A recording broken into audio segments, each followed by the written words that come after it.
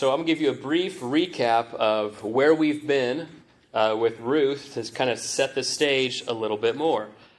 So if you remember in Ruth chapter 1, very simply, there was, you can even just open, you probably have a 2-page book. Ruth is typically like 2.5 pages. You probably just turn over.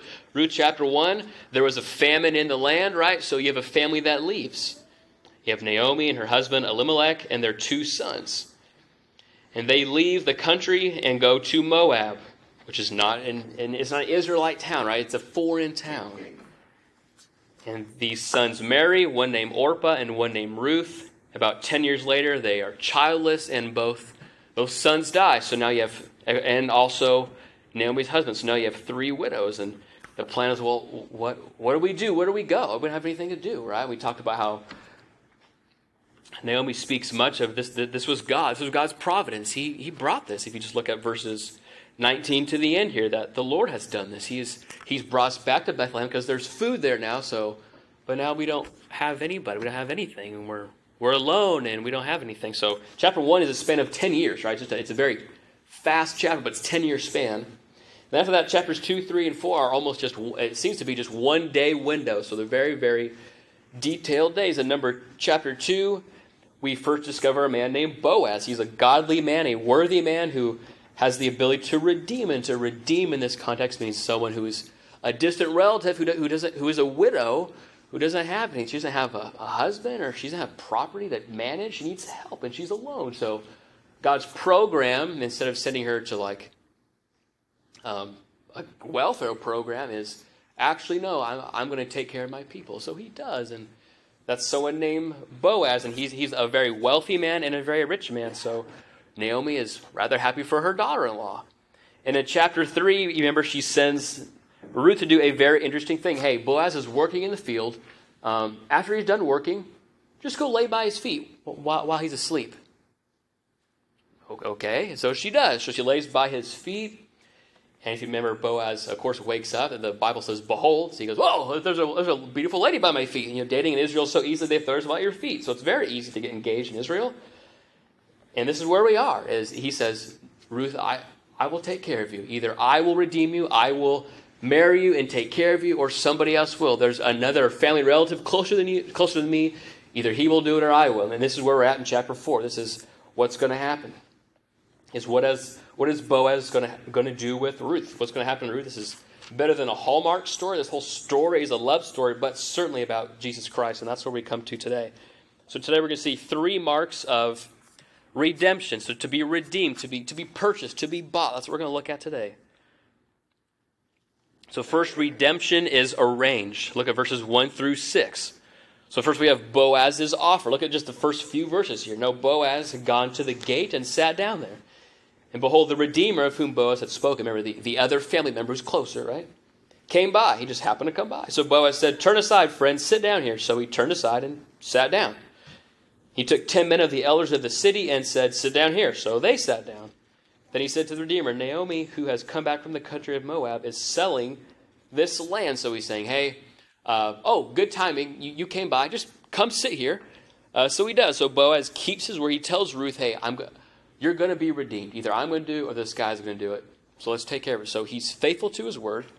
And again, behold, if you notice in verse 1, behold, this is just another way of saying God sent him. Just look, this is very clear. He came to sit, and the guy just happened to walk by God's appointment, right? Boaz and the other Redeemer just happened to come.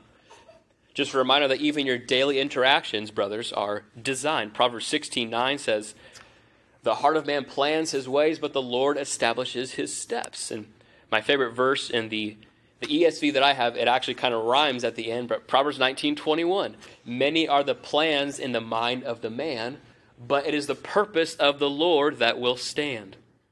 So Boaz sits, the other Redeemer comes by, and as you probably know, every love story always has, well, there's the other guy we got to deal with, right? There's always another lover in his love story, and it's the guy you hope that doesn't win. You hope he fails, right? He's the other guy.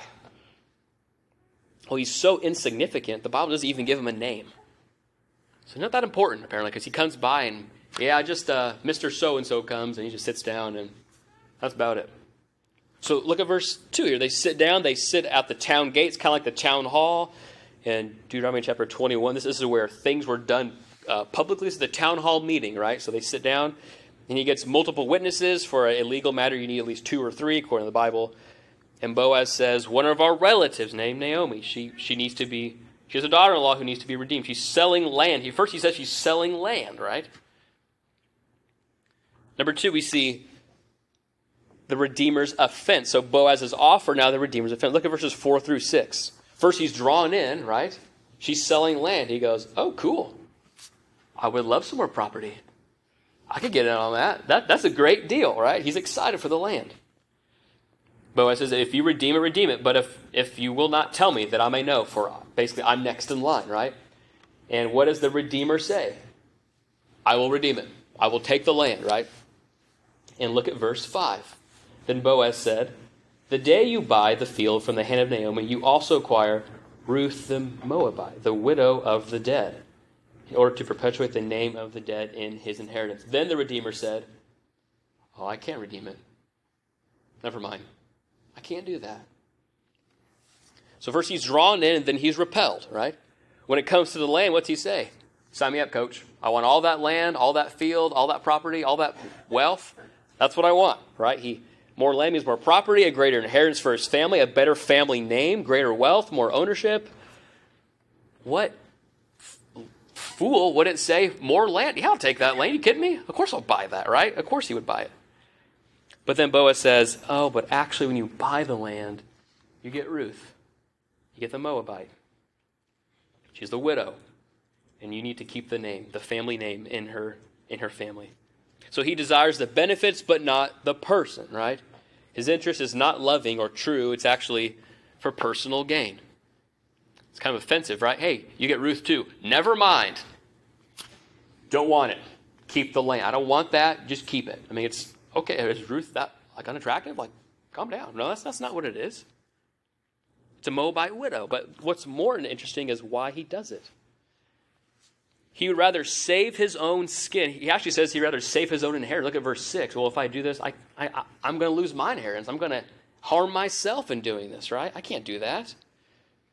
It's not loving. It's very self-centered, right? This is a loss in his sight. The commentator that I read says this, that the redemption of the land would require the son.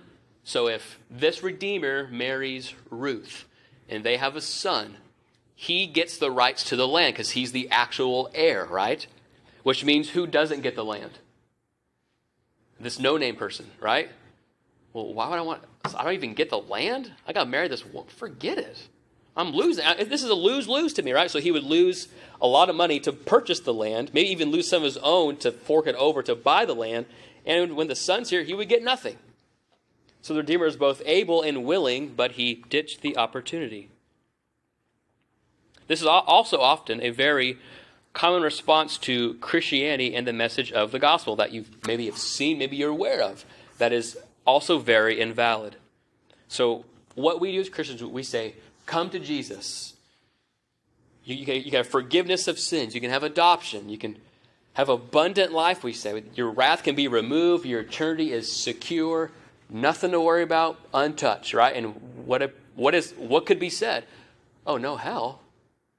Yeah, that'd be great. Of course I'd take that. And yet, when Christ is presented, he's often repulsed. So what's common is it's common for us to want the benefits of Jesus, but not who Christ is. We want him, maybe you would say, as Savior, but not as Lord. But Jesus will not be split in half, will he? It's either all of Christ or none of Christ. And this, we would say, is true folly. Meaning some with the benefits of Jesus, but they don't want Jesus. Instead, they settle for worldliness, for other fields, for vanity, for the other pleasures. It's what some people call an almost Christian. And if you know, an almost Christian is not a Christian. There are no almost Christians. It's like saying, I'll take the husk, just throw out the kernel. I don't want the kernels, just give me the husk. That's what I want. I want the outside. I want the shell. I don't want the inside. I want the husk, not the kernel, right? I don't know if you guys have ever gone to the beach before. I hope you have, because it's beautiful. I've never found like a pearl. I've always wanted to find an oyster and go, hey, there's a pearl. Do you think it'd be strange if I was walking on the beach and thought, Kelly, there's an oyster right there? pick it up, and there's a pearl. I go, throw that pearl, give me that shell. You would think I'm a nut. Well, you rightly should. Jesus says something very similar, something rather alarming as well. He says this in Matthew 16. Whoever would save his life will what? He will lose it. For what will it profit a man if he gains the whole world and forfeits his soul? Instead, Jesus says to deny yourself. What's the profit for you to gain another field, but to die eternally?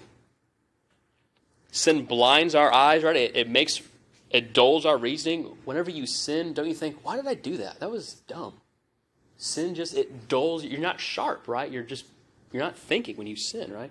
Satan baits the hook with delicious food, doesn't he? Thomas Watson said this, that Satan gives good names to sin. Oh, that doesn't sound that bad now. I could do that. Yeah, it's not great, but it sounds better to be saved that way, right? Satan's deceiving. He tricks us, and our flesh leaps for the encounter. But for believers, all that is in the gospel, the forgiveness, adoption, eternal life, abundant life, those are all good, but what do we come to Christ ultimately for? What do you get? You get Him. You get Christ. Those are all means to Christ, right? Jesus, He's the treasure buried in a field, right, that you sell off for. It's Him. He's the pearl of great price that you sell off for. It's Him, right? It's not just what He offers, it's Him. Philippians 1:21, to live is Christ, but to die is what? Gain. Why is dying gain? Because you get Him. Because right now you're distanced. It's the engagement period. This is hard. I want to be wedded to Him, right? Because Christ is our all. He is heaven. One writer said this, it'd be better to be in hell with Christ than heaven without Him. I mean, that's our heart, isn't it? Like, He's not there, I don't want to go. He's the pearl. Christ is our all in all. The gospel's like a necklace, and Jesus is the jewel. Right? That's a pretty necklace, but I want that jewel. That's what I want. I want the center. I want the pearl, right? The gospel is the body, God is the soul. The benefits of Jesus are all means to receiving and treasuring Christ. So even now, Jesus stands ready to receive sinners who've not come all the way. He receives pretenders, He receives hypocrites, He receives liars, deceivers, and false comers. What did Jesus say? Come to me all, not just most, and just the people who can. It's all who are weary, right? Hypocrite, come. Halfway, come. Pretender, come, right? He will receive you. We receive Christ clothed in His Gospels. And so the question I must ask you this morning is, have you clothed with Christ? He offers full redemption, full forgiveness, abundant life. But you get that, and you get Christ. Paul said it this way, we count everything as rubbish because of the surpassing worth of knowing Christ Jesus our Lord. If you've not done that, repent. Don't be a fool. I'll just settle for a field. Don't be a fool. Don't be a pretender. Close with Christ. So this is Boaz's offer and the Redeemer's offense. I don't want Ruth. I want the field, right? Well, that's very cute of you, isn't it? But now we see there's good news. There's another Redeemer.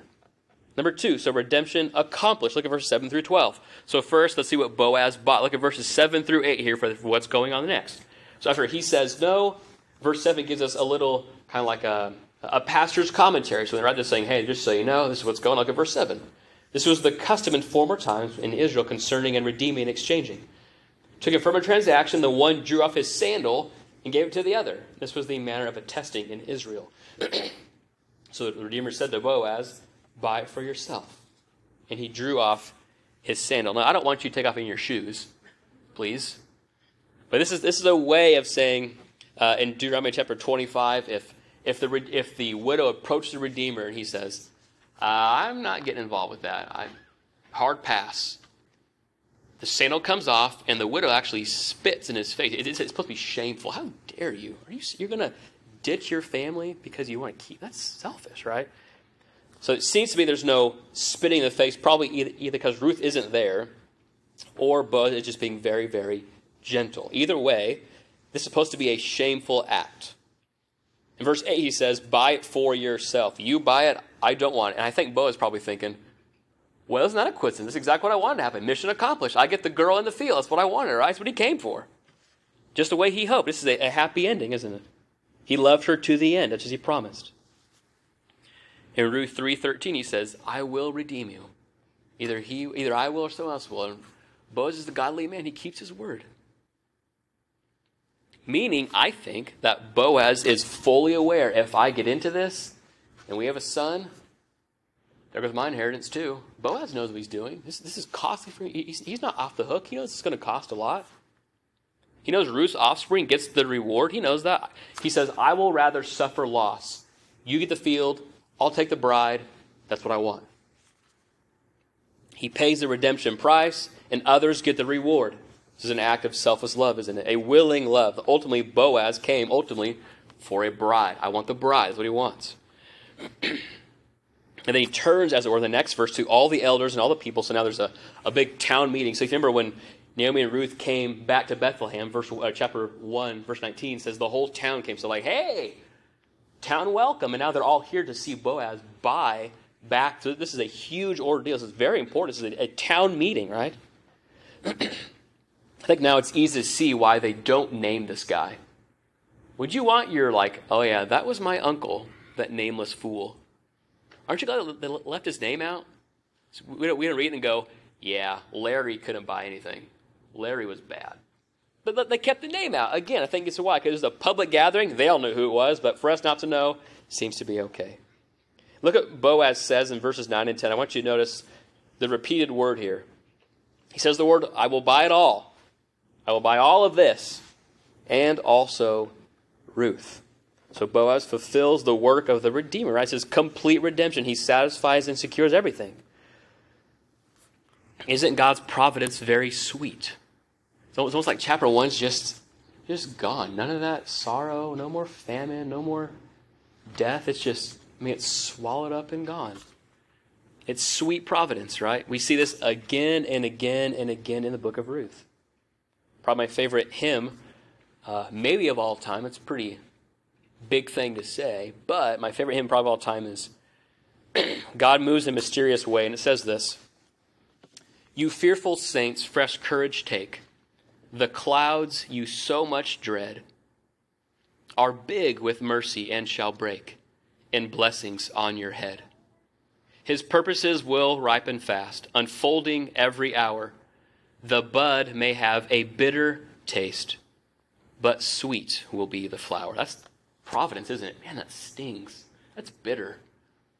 But it's going to be sweet. It's going to be good. And this is what the book of Ruth is showing us. Number 2, so what Boaz bought, now what Boaz becomes. Look at verses 11 through 12. He becomes the Redeemer, right?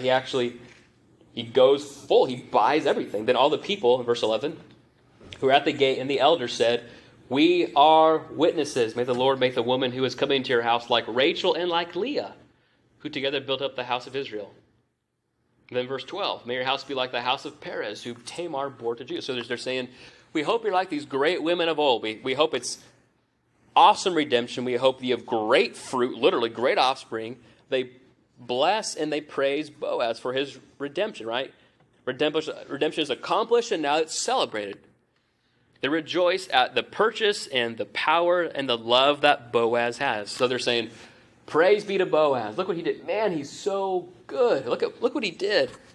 And they compare them to 2 Old Testament figures. If you notice the names here, it's Rachel and Leah.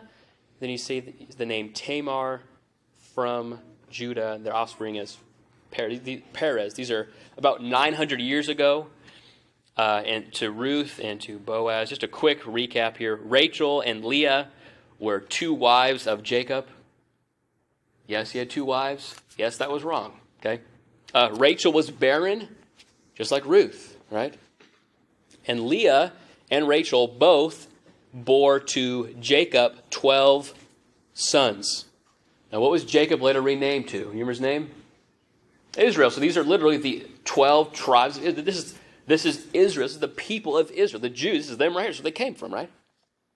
So they're saying, may your offspring be as great as that. That's a pretty big claim. It's going to be foundational to everything. Then Tamar. Tamar was a non-Israelite, like a Gentile, kind of like Ruth, right? She became a widow, and Perez was the firstborn of the twins of Judah. And if you look at the end of the book of Ruth here, the genealogy is he is related to Boaz as a relative. So the people say in verse 11, may you be renowned in Bethlehem. Your translation probably says what the Hebrew actually says, which is, may you be famous. Oh, you're great. May you be famous. May your name never be forgotten. This act of redemption is praiseworthy. It deserves great fame, causes great joy. May his name live forever. Can you smell what this is about? Is this chapter about Boaz? You almost just like taste it, right? Who's the Redeemer who we just, oh, I hope his name lives forever. I don't know, his work is so good, let's praise him forever. Who is that? It's not Boaz, right? It's not about him. This is about Jesus, right? Isn't it clear? Our great Redeemer is Jesus. Who has the right of redemption but Christ alone? More than Boaz, the cost of redemption for Jesus would cost him his life. He was born to die, right? Mark 10:45. For the Son of Man came not to be served, but to serve and to give his life as a ransom for many. Not a field, not money, his life. To redeem an uncountable, the book of Revelation says it's uncountable. People are bought by Christ. How many? You can't even count that many people. That's how huge it is. Jesus didn't just buy one woman. He bought billions upon trillions of uncountable people for himself. Redemption was accomplished by the life, death, and resurrection of Jesus for sinners. Notice again that Boaz laid down his right, and he gets no benefit. I want the bride, you get the benefits. Does that sound Christianly to you? I hope that it does. Jesus lays down his life that we might get his benefits. Galatians chapter 3 says Jesus becomes a curse for us. He became sin for us. He suffered for us. We who are the helpless Moabite, we're like Ruth. We're nothing flashy. We're a Gentile. We're a widow. We're not praiseworthy. But all that Christ is, he is for us. You probably know the song. Perfect redemption, the purchase of blood. All that Christ merited, he merited for you. So that he gets the praise, we get the payment, right? Jesus pays the debt, we get the field. He gets the glory, we get the good. That's the gospel every time. He does the work, we get the benefit. He does everything. He didn't come to be served, he came to serve. Every day he's serving you. All that's credited to us. Matthew 1:21, she will bear a son, and you shall call his name Jesus, for he will save his people from their sins. Thanks be to God. A perfect Savior for ruined sinners. There's a man named John Flavel who, I don't really like these kind of, I'll kind of preface this real quick. Whenever people give like conjecture, oh, this probably happened. I get about like things we don't know about. I get very, be careful what you're saying here, but he wrote an illustration. It's pretend, what was it like for the Father and the Son to talk about sending Jesus? Like, what would that be like? He made this is not real. This is not biblical. He said, this is an illustration, so he's telling you this, but this is what he wrote. I want you to hear this. This is a talk between the Father and the Son before Jesus comes. This is probably some of the most beautiful things you're ever going to hear, I hope. My son, here's a company of poor, miserable souls that have utterly undone themselves and now lie open to my justice. Justice demands for them, or will satisfy itself in their eternal ruin, which shall be done for these souls. And then Christ returns. O my Father, such is my love to and pity for them, that rather that they shall perish eternally, I will be responsible for them as their surety. Bring in all thy bills, that I may see what they owe. Lord, bring them all in, that there be no reckoning with them. At my hand shalt thou require it. I will rather choose to suffer thy wrath than they should suffer it. But my son, if thou undertake for them, and thou must reckon to pay the last mite, the last bit of wrath, expect no abasements. If I spare them, I will not spare you. The son says this, content, Father, let it be so. Charge it all upon me. That's your redemption, isn't it? Bring in all their bills. Pay it all. But if I spare them, I can't spare you. That's how I want it. Jesus wasn't spared so he could spare you. All your bills. He's the famous one of Bethlehem, right? Jesus is the praise of Bethlehem. He's our Christ, right? And Jesus came from heaven. He came and sought her to be his holy bride. Ephesians chapter 5 says that Jesus loved the church and gave himself for her. So Jesus came for his bride. And like Boaz, our Lord was willing in love. Are you a wayward Christian? Is your love for Christ the same as it was the first day you were converted? Do you have days where it's like you wane? Man, I don't feel like reading my Bible right now. I don't feel like praying sometimes. Jesus gave himself willingly for us. Waning, inconsistent, ignorant, spotted bride. Jeremiah 31 says this, that God has loved you with an everlasting love. If you're in Christ, his love for you is everlasting. It doesn't wane like ours does for him. It doesn't taper off. It's not hot and cold some days. It's the same.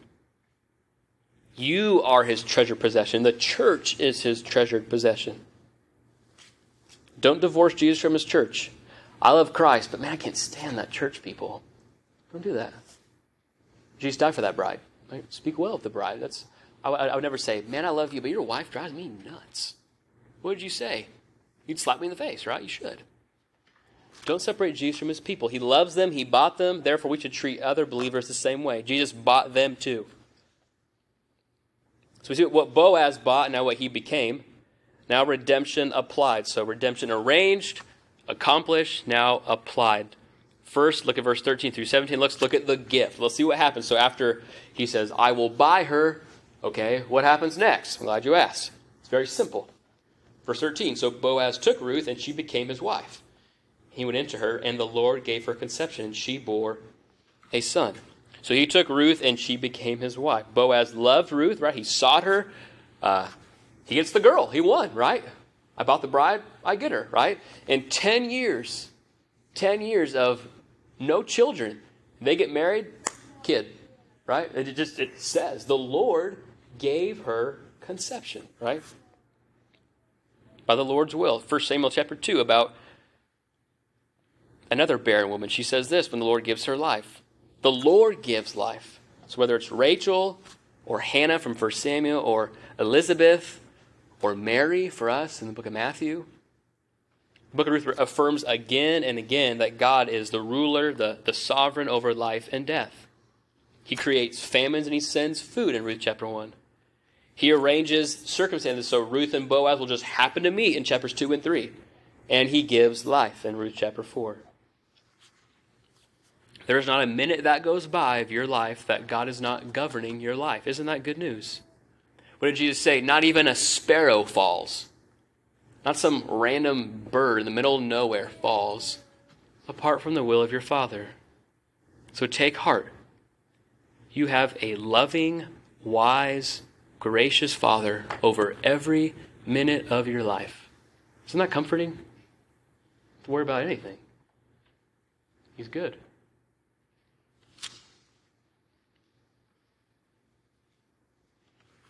Verse 14 through 17, we see what happens next, is we see the blessing is shared between Ruth and Naomi.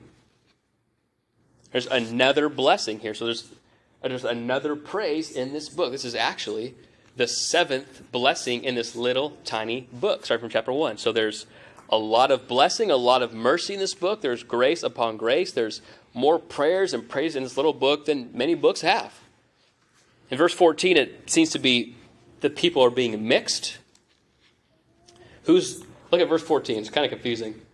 The woman said to Naomi, blessed be the Lord who has not left you this day without a redeemer. May his name be renowned in Israel. So is the Lord's name to be remembered? Is it Ruth's? No, is it Boaz you're talking about? Are you talking about the kid? We don't really know who it is, right? But it seems to be there's a blending of the lines to say all that is God's blessing, right? It seems to be what's going on. They give birth to a son named Obed. The women of the neighborhood in verse 17 come to celebrate. Obed means worshiper. They have a son. And if we look at verse 17, Obed is the father of Jesse, the father of David, King David, right? This entire narrative is set up just for this moment right here, that there would be a great king named David who would slay Goliath, write psalms, and speak prophetically. All this book is set for this text right here. Very quickly here, let's look at this genealogy, verse 18 through 22. Starting with Perez, that's the name they said, may you be like. Ruth begins with a prologue, then ends with an epilogue. So first it's Ruth and Naomi and his two sons and the husband, and now it ends with another genealogy, right? The stage was set entirely for chapter 4. This is a roster. This is God's team. This is the roster he made in verse 18 through 22. This should remind us then that these people are ordinary names. That God works through ordinary people to do ordinary things, right? God completes great acts of power through ordinary miraculous deeds. Typically, God moves through mundane, regular things. Now, many of us probably wish our life was like the book of Exodus, right? See a flame of fire and you wake up. See a big cloud. You see manna fall from heaven. Yep, just a regular Tuesday. Bread fall from heaven. Don't you wish? You see a burning bush at work every now and then. I mean, don't you wish it was like that? It was more of a spectacular, bright day. But it's not. Instead, our life is kind of like the book of Ruth. It's silence. There's pain. There's faith. There's obedience. There's families. There's work. It's just an ordinary life. And yet we don't often see God's providence until the end of our life. Hebrew, when it's written, is written backwards. Did you know that? Well, now you know. It's written, so when you read right to left. It's very confusing. But John Flavel said this, the providence of God is like a Hebrew word. It can only be read backwards. So had Ruth and Naomi known the end of the story, they would have rejoiced in their sorrow, but they trusted the Lord. Therefore, in your regular Christian life, know that your daily obedience to God is very pleasing. There's nothing ordinary about your life. Isn't that good? Like when you wash dishes, this is a good thing. This is what this is obedient. When you go to work, God's accomplishing his purpose. Isn't that comforting? The normal Christian life is precious to God. Be faithful in your calling as a mother or a father or a child or a caretaker or a worker. Be faithful as a Christian. Whether you eat or drink or whatever you do it all for the glory of who? God, right? That's ordinary life. When I used to live in California with my family, there was this candy store in this mall. Every time I walked by, I want to be in that candy store right now. I want to eat those gummy sharks, all of them. I want to eat these little strips of like sugary everything. But I was only window shopping. I just look and say, man, I wish I could be in there, right? Sometimes the work of redemption is often like that. We think, man, how does Jesus did that outside? How does that get applied to me? I want that applied to me. I don't want to just window shop. I want it to be applied to my heart, right? Well, the Spirit applies the work of Christ to you. The evidence of the work of grace in your heart is that you become partakers with Jesus. Like the marriage of Ruth and Boaz, you are wedded to Christ by faith. Faith unites Jesus to us and us to him. That's why when people get married, we say this is a picture of the gospel. So every marriage is a picture of Jesus and the church. The question is yours a good picture? Is it an accurate depiction? Because everyone is, right? The good news is that Christians are not forced to love things that they hate. You ever think that? Man, the outside world looks at Christianity like this. They have no fun. They just mope around and say, well, I can't lie. I can't sin today. I got to just be mopey about it. You know how it looks on the outside? If you've ever seen any kind of TV shows, yeah, Christians are these lame, boring people who do things they don't want to do and don't do things they want to do. Is that true? Is that what a Christian is? No. Amen. No, that's not what a Christian is. That is Pharisee, evil, wrong, right? That's not correct. Christianity is God sweetens it for you, right? He sweetens you. Why? Well, you're born again. You're a new creature. God gives you the desire for himself. Psalm 119 has 176 verses saying, I love the word, I love the law. Really? Leviticus? Yep, love it. Because he has new desires, right? 1 John chapter 5, verse 3 says that God's commandments are not burdensome. They are sweet as honey. They are more precious than gold. Ruth never looked at her ring finger saying, does Boaz really love me? I don't know. I hope so. Her heart knew. She was bound to him. Likewise, the Christian life, you don't have to look. Man, when was I converted again? I forget what it looked like. God gives you the desires for him. The new heart that you're born with as a believer, when you're born again, it's pre-programmed to love Jesus. And the fruit of this applied redemption is love for Christ. If you love me, you will keep my commands. Right? It's love. It's not just don't lie. It's, Lord, why would I want to lie? I want to be like you. I want to be truthful, right? That's the Christian life. All of your life, then, is marked and guided, just like this genealogy. Look at the genealogy one last time, then we'll close here. It ends with Jesse fathered David. The whole thing was mapped out for that one name. One life. You are just a name, essentially. Merry Christmas. You're just a name. You're a person in a genealogy. But you don't exist for yourself.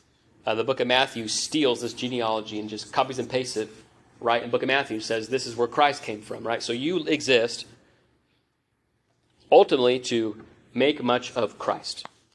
Well, you exist. You don't exist for yourself. You don't exist for anything else but to glorify and make Jesus look really, really good. Let's pray.